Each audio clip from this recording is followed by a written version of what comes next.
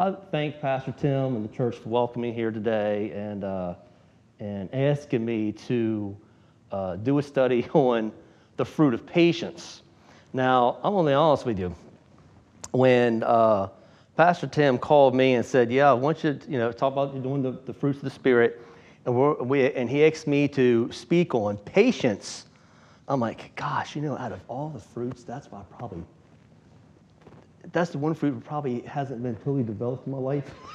Although I've been serving the Lord for 30 years, I told my wife, I said, I'm speaking on patience. She had the biggest kick out of that. I said, "You're the most impatient person I know when you're going to step up to these people and try to tell them, give them an instruction on patience." She said, "That's really funny." So she's had a big fun kick out of it. So then I was like, well, maybe I should pray about it. And I'll be honest with you, the Lord started showing me more stuff that what he's actually shown. A lot of things I'm going to be speaking on tonight is he's actually spoke to me. And so I'm just sharing what he spoke to me about regarding me, okay? So I'm going to start off by just reading the scripture where it's found, Galatians 5:22. And it says, this is NIV, it says, "But the fruit of the Spirit is love, joy, peace, patience, kindness, goodness, and self-control." And I was talking to Pastor Tim when he initially called me a couple months ago and asked me to speak. I said, in my opinion, I feel that the fruit of the Spirit is really just a fancy way of saying spiritual maturity, growing in the Lord. And the Lord compares spiritual maturity to a fruit tree that is growing and producing fruit. Now, I did some little research here. I just took like the orange tree. My dad had a house in Florida at one time, and he had an orange tree in his backyard. Do you know from the time you take a seed of an orange tree and plant it in the ground, and you plant, like say if he just took a seed of an orange tree, planted in the ground, I said, how long does it take that seed to be fully grown where you can actually eat an orange? It takes 15 years. Now, if you all of a sudden, the tree may be grown, might be pretty big and produce small oranges, but if they're not mature, it's most like, if you ever had fruit that isn't totally ripe, it's either going to be sour, bitter, hard, it's not right. So the Lord, it really just started showing me as far as my life goes. He said, I did everything the opposite way. Most people will go to like a ministry school, a seminary, Bible school for a certain amount of years, and then they graduate, and then they minister. No, it's the total opposite of me. I got saved when I was 21. When I was 22, I started a youth ministry out of my church, and I didn't know anything about the Bible. Did youth ministry for 20 years, then left the youth ministry, and then we did school for 6 years. So ministry to me was very rough because I was never trained. I definitely wasn't mature. None of the fruits of the Spirit were really fully grown in my life at all. And what I had to do is I actually had to learn how to minister without being fully grown. In other words, I was expecting people to pick the fruit off of my life that was bitter, that was hard, that wasn't fully grown. And a lot of times people, especially people in church, especially the small churches, you get people in and you need, I need somebody to do the children's ministry or youth ministry or sing in the worship team. And you want to, and sometimes in order for ministry to move, you have to put people in places where their fruit isn't totally grown yet. And what happens, yes, can God still use them? Yes. Can they still experience some fruit in their ministry? Yes. But it's going to be harder because they're not really strong yet themselves. Does that make sense? And that was me for 20 years, okay? Oh my gosh.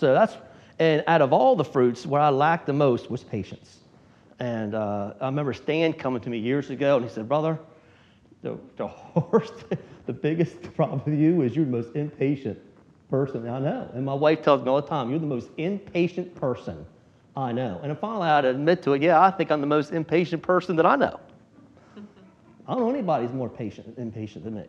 And but I said, Lord, so in these last 6 years going to school, I didn't realize how much there was to learn until I went to school. So I've actually watched the Lord grow areas of my life, and I tell Stan all the time, I said, "Oh man, I it seemed like every week, or at least every month, I'm learning something.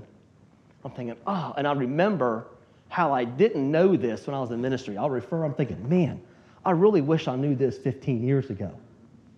Wow, I would have never made that mistake back then. I look at my ministry now for 20 years and thinking, I know the Lord blessed it and some good things happened to it. One day, Stan's here, so he got saved. Something good that came out of it. But I see nothing but mistakes. And I'm thinking, oh my gosh, Lord, what could I have done now if I've taken what I've known now and go back in time when I was 22 when I started youth ministry and start all over? We could have done so much more for the Lord. So anyway, but I'm going to move on from that. Just wanted to bring up a scripture here in Romans 8:29.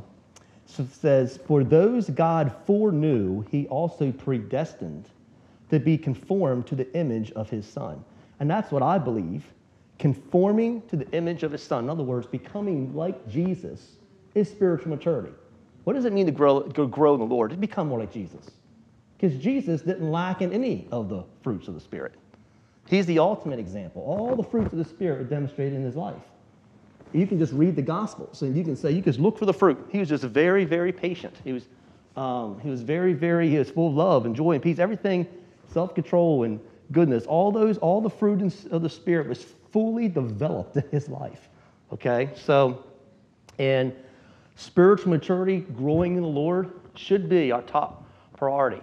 Now, I'm going to say something, and I didn't check with Pastor Tim saying this. I hope I'm not going to get in trouble. I'm just giving you my, if you disagree, if he disagrees, just disregard everything. Yeah, take it off the tape, you know. But for years in ministry, I'm going to say this before I move on. For years in ministry, I was so focused on getting these teenagers involved in ministry. And so we taught a lot, taught the kids how to preach the gospel in the streets. And we'd take them to Sunspot Ministries in Ocean City, walk up and down the boardwalk of Ocean City and pass out tracts. And we used to do these, I don't know if they even have it anymore, but it used to be called these dramas. You used to call them human videos back in the day, where they would just do little certain plays and all out in the sand, and good crowds would gather around and they would share Christ. And I was so concentrated on a move of God. We just need a move of God, a move of God, a move of God, a move of God. I come from a traditional Pentecostal church. And if you've ever been around Pentecostal churches, the language they use all the time is, did God move Sunday? All they want to know is, did the Holy Spirit show up? That's all they want to know, because that's all that was emphasized. As the Word of God and spiritual truth was, or spiritual growth was a lot of times took a back seat. They really weren't as focused how much you're growing in Jesus. We just want a move of God on Sunday morning. And if God showed up and the power of God moved, then that's great. Then all right, let's hope that happens again next Sunday. They was never really focused on becoming more like Jesus. Okay? But when you read the Bible, it seems like they were so focused on growing in the Lord, especially the New Testament church. I mean, the first church, if you read, that people were constantly devoted themselves to the apostles' teaching and preaching. I mean, they just absorbed themselves into the teaching of the apostles. And the reason why you wanted to listen to what the apostles said, because these people walked with Jesus. They knew him personally. So they're just repeating what Jesus said, repeating how Jesus responded to different situations. And so, in my opinion, the fruit of the Spirit should be more of our focus than the gifts of the Spirit. I would rather have 10 people who are dedicated in developing the fruit of the Spirit in their life than 10 people who's ignoring the fruits and just want to run towards the gifts. Okay? Because I'm going to tell you why. The gifts of the Spirit, you're out and say if God gives you the gift of prophecy, and you're going to run around and say, okay, I have a word for somebody, and God showed me this and God showed me that. So you're just constantly in ministry. Well, as soon as you start being used by God, Satan's going to attack you. And you're going to feel discouragement and all. Well, if you don't have those fruits developed, guarantee you're going to fall into discouragement. People quit the ministry. People quit walking with the Lord. Why? Because their foundation isn't solid, because they're not grown, because they're not strong in the Lord. So when I talk to so many people, talk to so many churches, and I hear a lot of things that people do, and people have left churches, and the church we're involved in right now has been through 3 splits. And I'm not even involved there. I sit back and shut up, and three splits it's had. The church we came from, the state I went through 2 splits. And I see so much, but a lot of what I see is a lot of people who just don't have a good foundation. They're not spiritually mature. I hear what they say, and I'm thinking, that's nowhere near what the Bible says. And it's like, I don't know, I think in today's churches, and I'm not saying this church, I'm talking about in general, hope everybody understands me, in general, I can even look at my own ministry of 20 years, spiritual maturity wasn't the focus.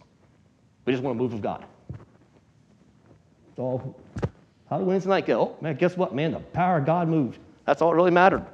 And then there's people in your church that's been there for 20 years and haven't one bit grown in the Lord at all. Okay? So there's something wrong. You should always see a spiritual growth. You should look back and say, you know what? I handled that. Like you should be going, if you go through a situation now, a rough time, you should be able to say, you know what? I feel strength in this. If I went through it 5 years ago, I think I would have handled it so much worse. But I've grown to become more like Jesus, and I've learned to shut my mouth and pray. Just an example. Everybody knows what I'm talking about. You always should be able to look back and say, I guarantee you this happened to me now. Like thinking like, oh my gosh, man, I could have handled it so much better now than I could have done then. Oh my gosh, It's a sign of growth. And if you're like, hey, I haven't grown anymore, I don't know any more about the Bible now than I did 5 years ago, that's your fault. That's not the pastor's fault. It's your fault.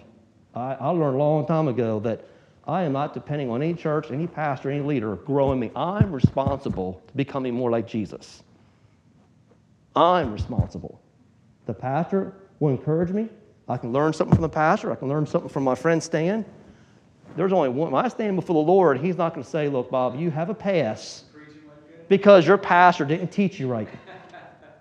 No. I had the same Bible my pastor has, okay? So anyway, let's move on. Becoming like, I had to go off my little rant there for a second. Everybody knows where I'm coming from. You can tell, believe me, 20 years of ministry, I just want to slap myself across the head. Now I say, man, you could have done so much more. Anyway, the fruit of patience. What is the fruit of patience? Now, this is the things the Lord was showing me about my life, okay? Number one, patience is simply trusting in the Lord. Trusting in His ways and His timing. See, the Lord will work things out according to His timing, and He'll do it His way, not our way. You know why? Because our ways are most likely, in the long run, going to get screwed up. I don't know how you feel, but if I take back my life and start making decisions and say, Lord, you're no longer making decisions, I am, guarantee you it won't take long before I'm going to have a train wreck. Okay? Because we're not all-knowing. We don't know what tomorrow holds, right? We see through a glass darkly. We think we have it figured out. We have no idea where we're going. So it's totally surrendering to Christ, totally surrendering to, it's like, Lord, whatever you want to do, how you want to do it, and when you want to do it is perfectly fine by me. I put my trust in you. When you start questioning that means you stop trusting Him. And now you've taken your life back. I'll make my own decisions now. Well, that isn't being patient. So, Glenn, and I can promise you this, doesn't matter who you are or where you come from. Once you surrender to the Lord and say, I'm going to trust you, most of the things He does in your life is going to take a while to get here. Because just like a tree, remember, the Lord is not in a hurry. So there's none of us here can take a seed, plant it in the ground, and tomorrow eat the fruit. That is absolutely not going to happen. We plant it, and we just, okay, in time, at the right time, I'm going to enjoy the fruit. So in order for people to enjoy the fruit in your life, sometimes you need to grow. I had the pastor of the church of the school that I was attending, now I teach at, told me, he said, he told me a couple of years ago, he said, man, I'm finding a strange thing. There's a lot of people who were really never pastors or so, maybe they're saved and involved in the church, but God's calling a lot of pastors who are now 50 or 60 years old to pastor churches. Because these are the guys who's been seasoned, their fruit is ripe, and it has wisdom, and God's getting them, calling them either back to be either senior pastors, associate pastors, or playing big roles in churches. And he said he's seen that. He said he's seen that across. I said, well, I just turned 50 last year. I don't know if I'm part of that group. I'm not really sure, But again, whatever the Lord wants to do with me is up to him. But patience is trusting God and his timing. Is fully surrendering, like I said. And that's not easy to do because everything God does, he's looking for the long haul. And I kind of look at it as raising my kids. Now, my daughter is 24. She is married to an outstanding guy that is beyond our. The Lord blessed my daughter with a son-in-law for us, which is greater than I even expected, even though I prayed all my life for him. It's just phenomenal. I told my daughter, I said, look, the husband you get, you want to find somebody you marry who is going to be more in love with Jesus than he is in love with you. If he loves you more than Jesus, there's a problem. That's going to lead to another train wreck. Well, that's exactly what happened. When she met this gentleman, she said, Dad, this guy has more convictions than I do. I said, well, that's music to my ears. And then I found out that he does. And he agreed with a lot of things I agreed. He had a very old-fashioned way of looking at things. But let me tell you something. I began praying for her future husband when she was still a baby, couldn't even walk. And she didn't meet him for 18 years. Okay, so, but that's something you just pray, and trust the Lord. Guard her. I was very strict with my daughter, and Stan can tell you that. I was known as the anti-dating youth pastor. When I told kids I'm about to speak on dating, they actually, some of them, I don't think wanted to be there because they know what's coming. So, it was a protective thing for me. I wanted to protect these girls and sort of run around, jump around from God to God to God to God to God. You just wait for the Lord's best. And so I knew that I told my daughter, said, you wait. You don't need to run out a 14, 15-year-old. There's no sense of a 14, 15-year-old girl having a boyfriend. Why? You're not getting married to them. The Bible doesn't even support that kind of relationship. I mean, every time you read the Bible, it's always talking about your wife or your husband. There's no romantic relationship with no commitment. That's not even biblical. And but my daughter, the reason I'm bringing all this up, my daughter decided to trust in the Lord. I'm bragging on her. Trust in the Lord, and the Lord brought her a gem. That's who she married. Now, my son's 18. All he's worried about doing is playing baseball right now. And I said, don't worry about girls. God will give you the right woman. You focus on your schooling, going to Del Tech, do your baseball, focus on the Lord, of course, and just see what God works out. And so far, that girl hasn't come. He's been interested in a couple of girls, but they weren't interested in him. I said, don't worry about them. That's not who God wants you to have. At the right timing, in the right way, be patient, and the Lord will bring you the right person. So the fruit of patience is trusting the Lord. Proverbs 3:5 says, trust in the Lord with all your heart and lean not on your own understanding. But there you go. It's leaning not on your own understanding, leaning not on what you think and what you think you figured out. It has nothing to do with what you figured out. What you figured out is it's going to lead into a train wreck your way, so let's give it to God and you'll be blessed. But it may take some time to get there, okay? And one other thing, just kind of keep in the back of your mind, we've been talking about being patient with the Lord. Hey, here's a thought. Has the Lord been patient with us? But thank the Lord, he's been patient. Because I would deserve to be wiped out a long time ago. I don't know about you. I don't even deserve to be staying up here behind this pulpit. I've screwed up and messed up and had to be convicted so many times by the Lord. He's been very patient with my spiritual growth. He's been very patient with me and he's been patient with my impatience. Does that make sense? So he's patient with us. We have to be patient with him. And something else I want to bring up, just a little side thing, and these are just little things, has nothing to do with your church, it's just things I've noticed over time. Make sure that what you're trusting the Lord for is found in God's word for your life. Not simply because someone spoke a prophetic word over you. I am not against prophecy. Be honest with you, I just taught a 2-week prophecy course at my school. I'm not against prophecy. I'm against prophecy that is claiming to be God and it's not. And there's a lot of that out. There's a lot of wannabe prophets out there, and a lot of people think God speaks to them, and then maybe he does, maybe he doesn't. I don't know. I'm sure there's some real stuff, but there's plenty of phony baloney stuff. So If someone comes to you and says, the Lord wants to do this in your life, and that's it's one thing if someone comes to you and gives you an encouraging word of what you're already doing and you feel peace in your heart, fine.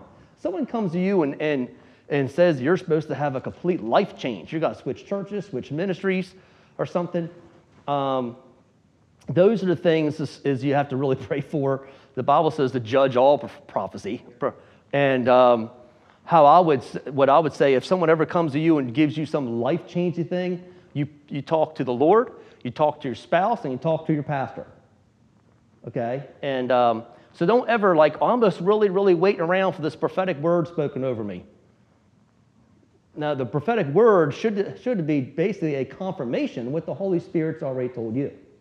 I don't run around looking for prophetic words. I spend enough time in prayer, enough time in the Word. The Lord can speak to me. So if someone comes to me and gives me a word, usually I should feel peace. Instant peace. Say that's what God's been showing me. But if God's been showing me one thing and someone gives a prophetic word that's totally against it, already I'm suspicious. So the Holy Ghost can speak to me. But let me say, if it's of the Lord, let's talk to our pastor about it and talk to your husband, wife about it. If you don't have to go right straight to the pastor and pray about it. But make sure that what you're trusting the Lord in. I'm going to give you an example. I'm trusting the Lord to save my unsaved family. Well, that's biblical because he wants all men to get saved. You know what I'm saying? He doesn't want anybody to perish. So, of course, if I'm trusting the Lord for my family to get saved, when I say my family, I'm not talking about my wife. I'm talking about my mom, my stepdad, my real dad, who was an alcoholic, did get saved. The last 10 years of his life, he was serving the Lord before he passed. So I did see that come to pass, but I'm still, my sister is, I don't even want to talk. I'll take her. She's a mess. And my mom's a sweet lady, but they think I'm crazy going to church and serving the Lord and that type of thing.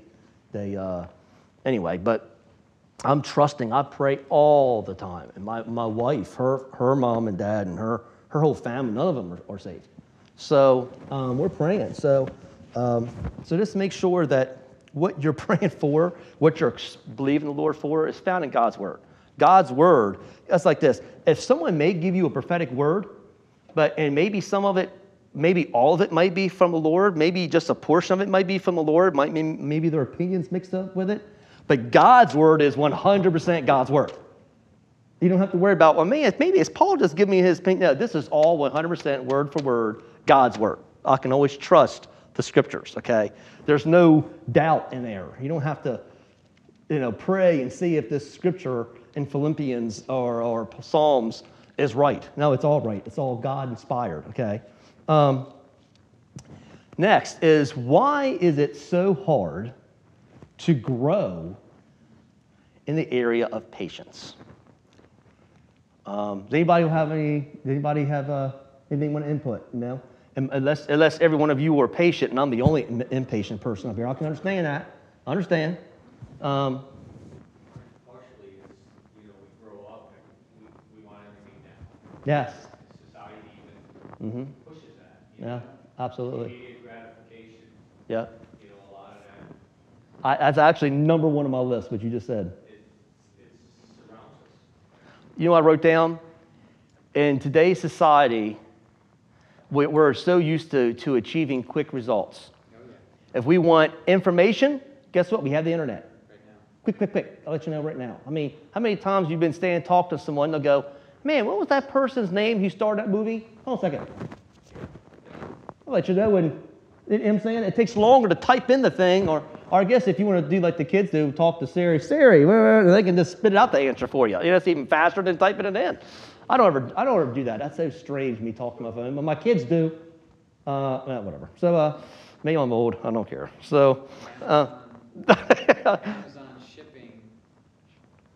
B&H Photo is in New York. If I buy something from them today, it's reasonable for me to expect it by tomorrow. Yeah. And there's a Chinese American comedian who was joking about Prime Now. He said, I don't want Prime next day. I want Prime now. I want to say it into my phone, and I want you to put it in my hand now. Yeah.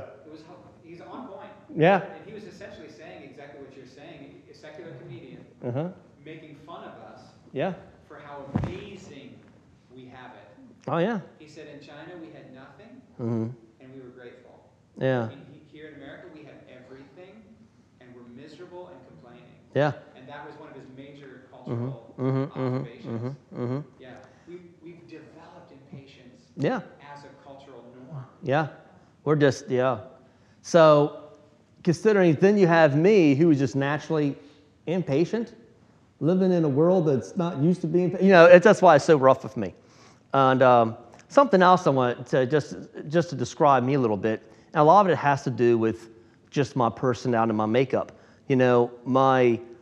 My dad started in the late 60s a swimming pool service company that I did not want to run, but the Lord told me to run it. So my dad's passed now. My wife's and I've been running the business for 20 years, and we basically service in-ground swimming pools at the Delaware beaches. We don't install them. We service a lot of my customers, just wealthy people that owns houses everywhere. And believe me, if you can own a house in Rehoboth Country Club, you just got money. And I brought that up to tell you something else. But anyway, it'll come back to me in a second. What did I say that for? Patience. Yeah, I gotcha. I'm going to think about it in a second here. But, yeah. Oh, gosh. Yeah, well, that's right. Thank you for telling me that. That's right. See, there you go. That's a word from the Lord right there. So help me out. I didn't want the business. I didn't want it. And I got stuck with it. So for 20 years, we've been running the business, my wife and I. It pays the bills. It's not my passion. My passion is ministry.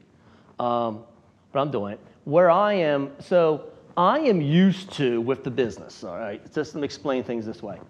People will pay us money to open their pools, clean their pools throughout the season, and then winterize their pools, and then they're done. They're used to showing up on Friday night and everything being great. They got people cut the grass.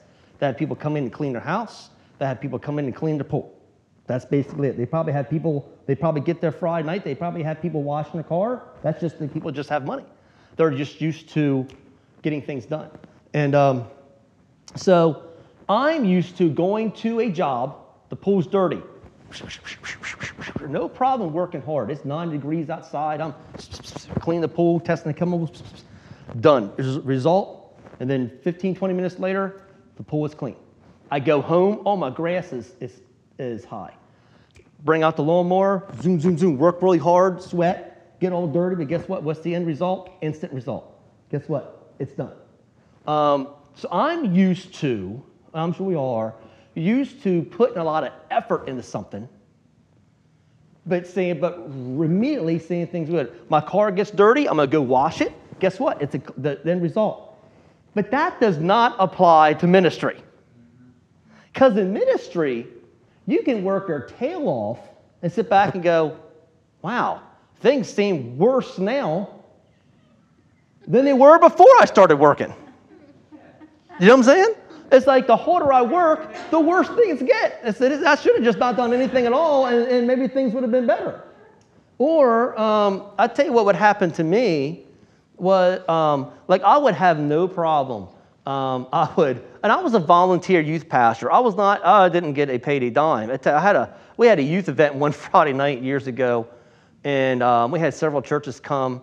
It was on a Friday night, and this one guy popped in from Salisbury, and he brought, I don't know, maybe 15, 20 kids, and he's like, man, this looks really great around here, man. And I said, yeah. He said, oh, this is exciting. He goes, man, how long have you been doing this? And at the time, I had been a youth pastor for almost 20 years. It was probably like 18, 19 years at the time. And he's like, man, I hope they take good care of you around here. I said, good care? What the heck are you talking about? I said, bud, all this you see here gets funded by my swimming pool company. It costs me money to be the youth pastor here. Everything you see is donated for my business. I said, this church doesn't give me a dime for anything. And so I'm just used to going and working. And I'm like, all right, Lord, well, we had an event.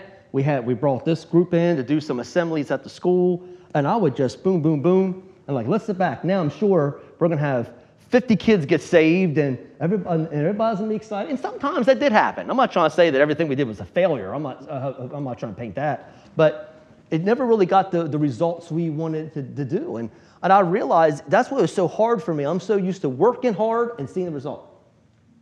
But it also doesn't work like that sometimes with spiritual growth, because remember, it's a tree. And you can look at the tree all you want. You can even put Miracle-Gro on it. Nothing grows. The only thing that grows overnight is weeds.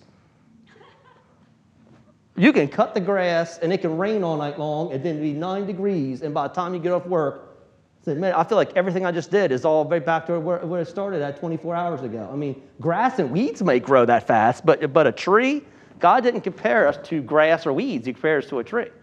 So another thing I wrote down here, not only is it we're so used to having quick results is the reason why it's so hard to grow in patience. Number 2 is it's people. I don't know how you feel, and I'm no better than anybody else, but people can get on our nerves. You have anybody have a person in your life that just plain gets on your nerves?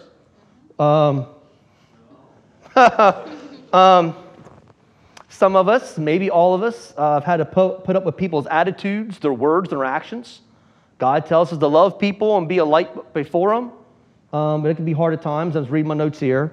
They'll all try our patience. But guess what? God will use, and this is one thing he spoke to me. One day I was cleaning a pool, and this was like a couple of days after, it might have been the day after Tim called me, and the Lord told me, I don't know what I wasn't even thinking about doing. I wasn't even thinking about the whole patience thing. The Lord's like, told me, he says, I use hard-headed people and hard situations to develop the fruit of patience in us all. So I guarantee you, if you're saying, Lord, I want to grow in the Lord. I want to grow in you. I want to grow in patience. I want to grow in these fruits. He said, okay, well, he's going to allow the devil to send a problem your way. That's how it gets done. As soon as you start saying, I want to grow in you, Lord, I want more of you. He said, I want more of you. You want more of me? Okay. I'm going to send 2 or 3 hard-headed people that is going to cause you to beat your head against the wall. And you want to slap them, but you can't. You know what I'm saying? That's how it is. Or maybe the person you've always had problems with and you thought was getting better, now it's all happened again. So he uses hard-headed people in tough, hard circumstances to develop patience. Because it's when you bite your lip and you shut up and you're like, Lord, I'm giving it to you, praise you for it, and just allow God to develop it. It's a slow development, but it's a necessary one if you want God to maximize the potential he's put in your life. Number 3, why it's so hard to grow in patience is it requires us to die to our flesh. Okay? When we bite our lip, when people upset us, when we don't slap the people that we want to slap, and I'm not saying it in a friendly way, I hope, you know what I'm saying? So, although that's probably true. But anyway, it takes great humility to love our enemies and to praise God through all situations. Jesus said, love your enemies. And there's a reason why he said to do that. Love your enemies. It's not only for their benefit, but yours. And we also have to be something else the Lord dropped my spirit. We have to be patient with ourselves, because there have been plenty of times I've gotten down on myself. It's like, man, I'm making the same mistake. I found myself in the same spot. And the Lord's like, no, you have to be patient with yourselves and realize we're all human. And no matter how much drive and passion you have for the Lord, you're going to make mistakes because we're human. There is no one in here is able to prevent yourself from doing stupid stuff. We all make mistakes, and it can be very frustrating with ourselves and people, but just wait on the Lord. There's a scripture out there that is very hard for me to do. It's like, Lord, I need strength just to do this scripture, and I'm guarantee everyone you've heard of it, and I'm going to give it to you. Psalm 46:10. It's a hard scripture. It says, be still and know that I am God. Be still. In other words, when you want to go crazy and run away from something, be still. Be still is one of the hardest things for me to do. Now, I'm not talking about what Pastor Tim did at the beginning here. Let's have a still time and pray. The Lord's not talking about praying for 5-10 minutes, being still. That means be still in your spirit, be still, don't go anywhere, stay where you're at and be still and watch what God does. There's another scripture, Galatians 6:9 says, let us not become weary in doing good, For at the proper time, remember I told you God's a God of timing, we will reap a harvest if we do not give up. So it's be still, don't give up, be patient, and wait for the Lord. You know, not being weary and do not be, it says, let's not become weary in doing good, that's patience. Be still, know that I'm God, that's patience. That was the hardest scripture for me to ever apply to my life. I heard it years ago, I read it, I said, Lord, I'll be patient, be still. How can I be still? I got too much work to be done for me to be still. I never really realized it's being still in my spirit and trusting Him. And one other thing I want to read before I'm finished here is, and I'm not going to read this in the scripture because it's just too much, but there's a guy in the Old Testament, every one of us know, named Abraham. And you can read Abraham's story in the chapters of Genesis 12 through 25. It takes up big portion of the book of Genesis, the life of Abraham, the father of the Jews. And a lot of this may be a little repeat for you all, but I'm going to share it anyway, those of you who do not know. Abraham was living in a town or a region or city named Ur thousands of years ago. This is definitely an area north of Israel. And the Lord told him to pick up your family and travel down to the land of Canaan, which is now currently Israel, okay? And which is hundreds of miles away. He's never been to Canaan. We don't even know how the Lord even appeared to him, because this wasn't like there were any Christian people back then. I mean, at this area, it was very pagan society. But somehow the Lord, was it an angel? Who knows? It doesn't really matter. All that really matters is that he obeyed the Lord and he left what he's always known, his city, his family, friends, business, whatever they did, picked up and traveled to the land of Canaan, which he's never been before. So, and he was 75 years old when he left. So he wasn't a young guy. His wife had never had kids. He had servants. We now had a little bit of money. And he travels to the land of Canaan. As soon as he arrives at Canaan, short time afterwards, a big famine hits the land. So you would think, all right, it took a big sacrifice. I'm just putting this whole story in my eyes like if I was Abraham. I said, this is a big sacrifice for me to leave everything I know and to travel to this place that I don't know anybody. It was very undeveloped. Strangers, may not even spoke the same language. Maybe they did. And you would think, okay, as soon as he arrives, I'm sure he was expecting a major blessing as soon as he arrives. Oh, no. It got way worse. So sometimes we're thinking, obedience to the Lord means we're going to have this instant blessing. No, as soon as you rise, a famine hits the land. Now, that wouldn't cause him to question the Lord. So then he picks up all his belongings and people with him, and he had to go all the way down hundreds of miles and some more to go to the land of Egypt and stayed there for a while. And, then eventually he goes back to the land of Canaan, and I'm not going to go through all the details of his life. It's a lot of crazy stuff happened. But it took from the time he left Ur, when he was 75, it was, by the way, God also told him when you go down to Canaan, I'm going to bless your descendants. And Abraham says, descendants? I don't have any descendants. My wife is barren. I don't have any kids. How can I have descendants? Guess what? He goes and moves down there. It was 25 years later, when he had 100 years old, before he had his first kid named Isaac. And that was the beginning of the Jewish people, okay, which is basically the whole Old Testament. It's just really just a documentary of the Jewish people and their ups and downs in their walk with the Lord. And they became God's covenant people who he made a covenant with. But it took 25 years before God fulfilled that. So just to let you know, and I talked about how growing in the Lord and developing fruit in lives God's always interested in the long haul. He's not interested, okay, I'm going to drop something in your spirit and you need to be strong by next week. No, he's looking at you all right now. He's looking years in the future. I want you to grow and be obedient now. And I do have upcoming blessings for you, But the long haul is the Lord's always looking at the end result. He's looking at what's the end here. When he told Abraham to move, that was the first step of obedience to a great work that God was going to do with the Jewish people. I mean, out of this Jewish people, out of Abraham's, out of his descendants came Moses, the great Moses. They came King David, and eventually came Jesus himself. It all started from one guy who was willing to listen to the Lord, obey the Lord, and then while he did it, he had to be extremely patient with the Lord because nothing God said happened immediately. He just walked in obedience no matter how hard it got.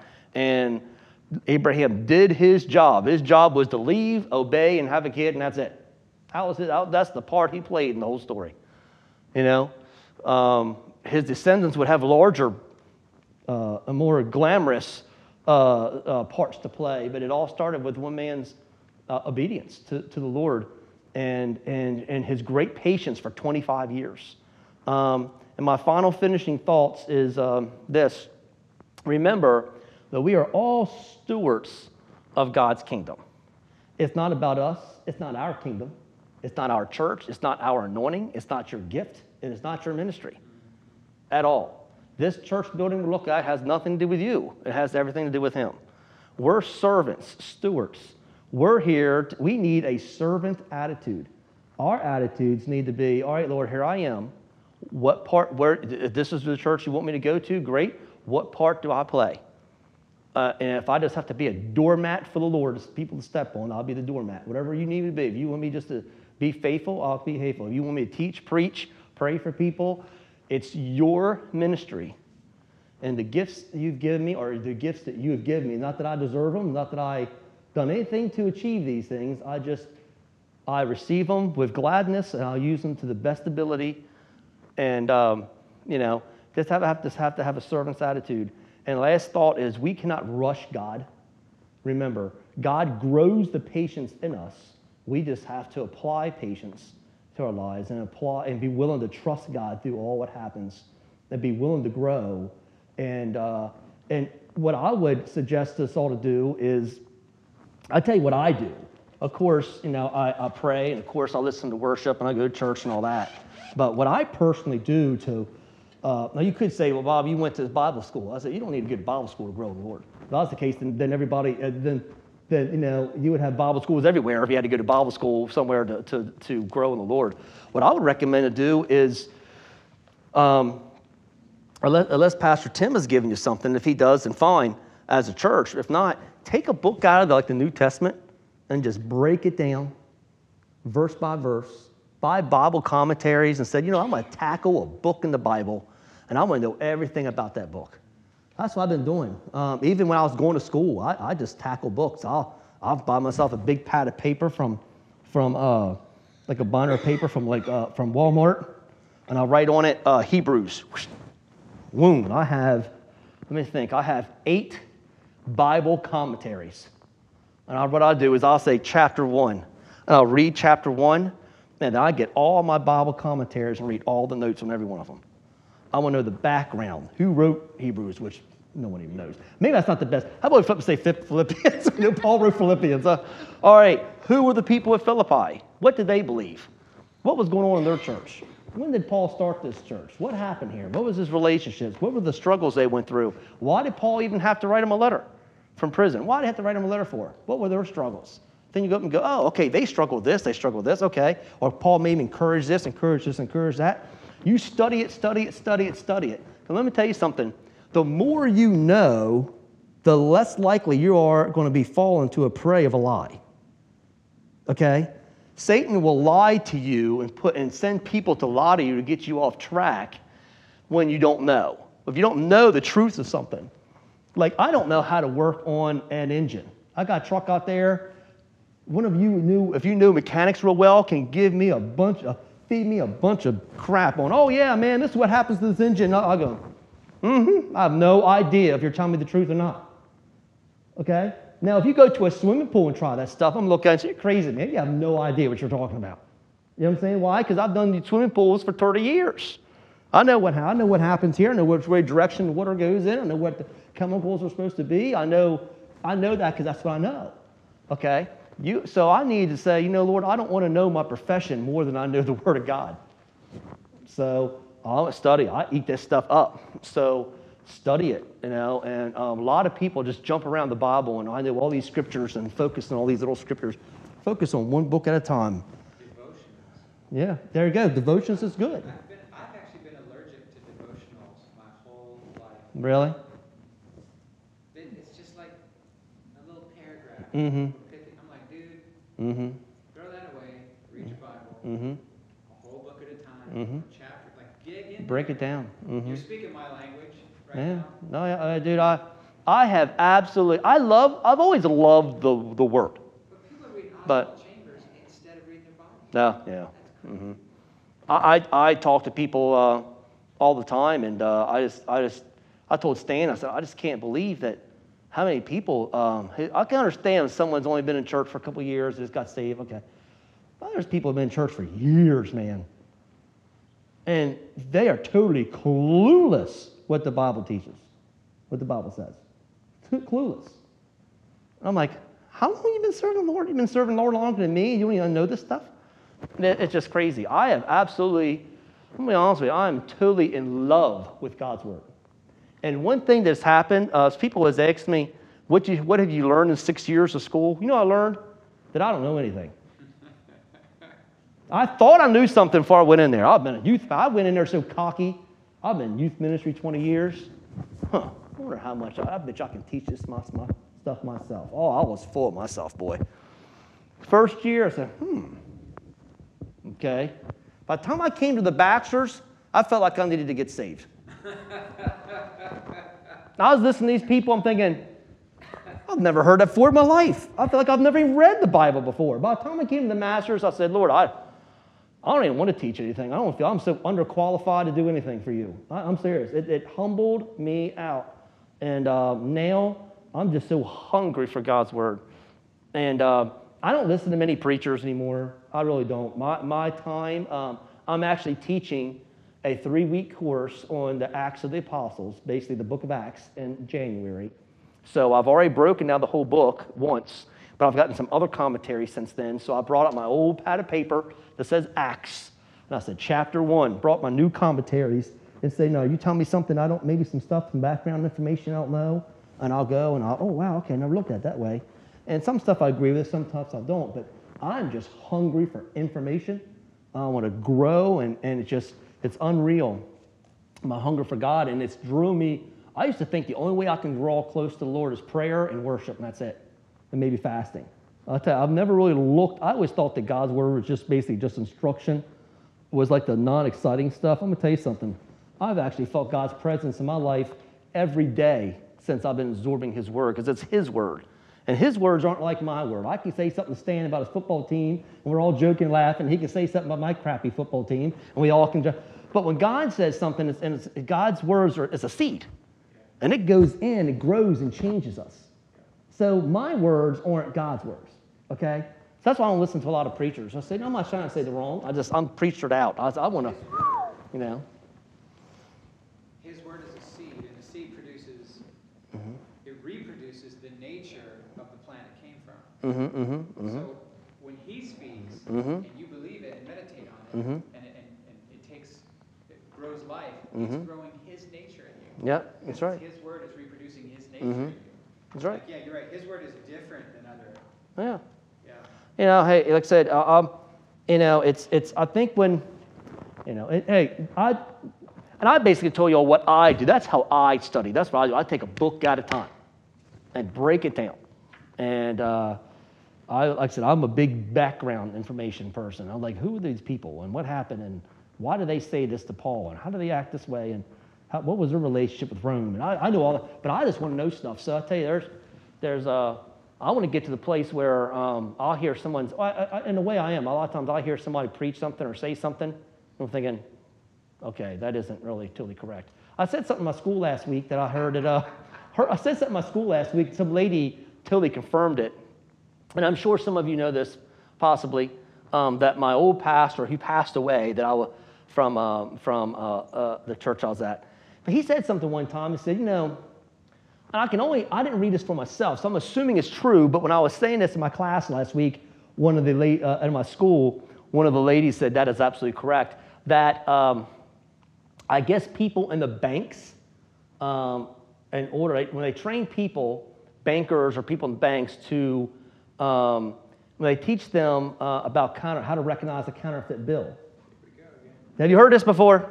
Have y'all heard this? Heard it Sunday, but you study the real thing first. And you know the real thing till you recognize the counterfeit. You don't study the counterfeit. You study the real thing.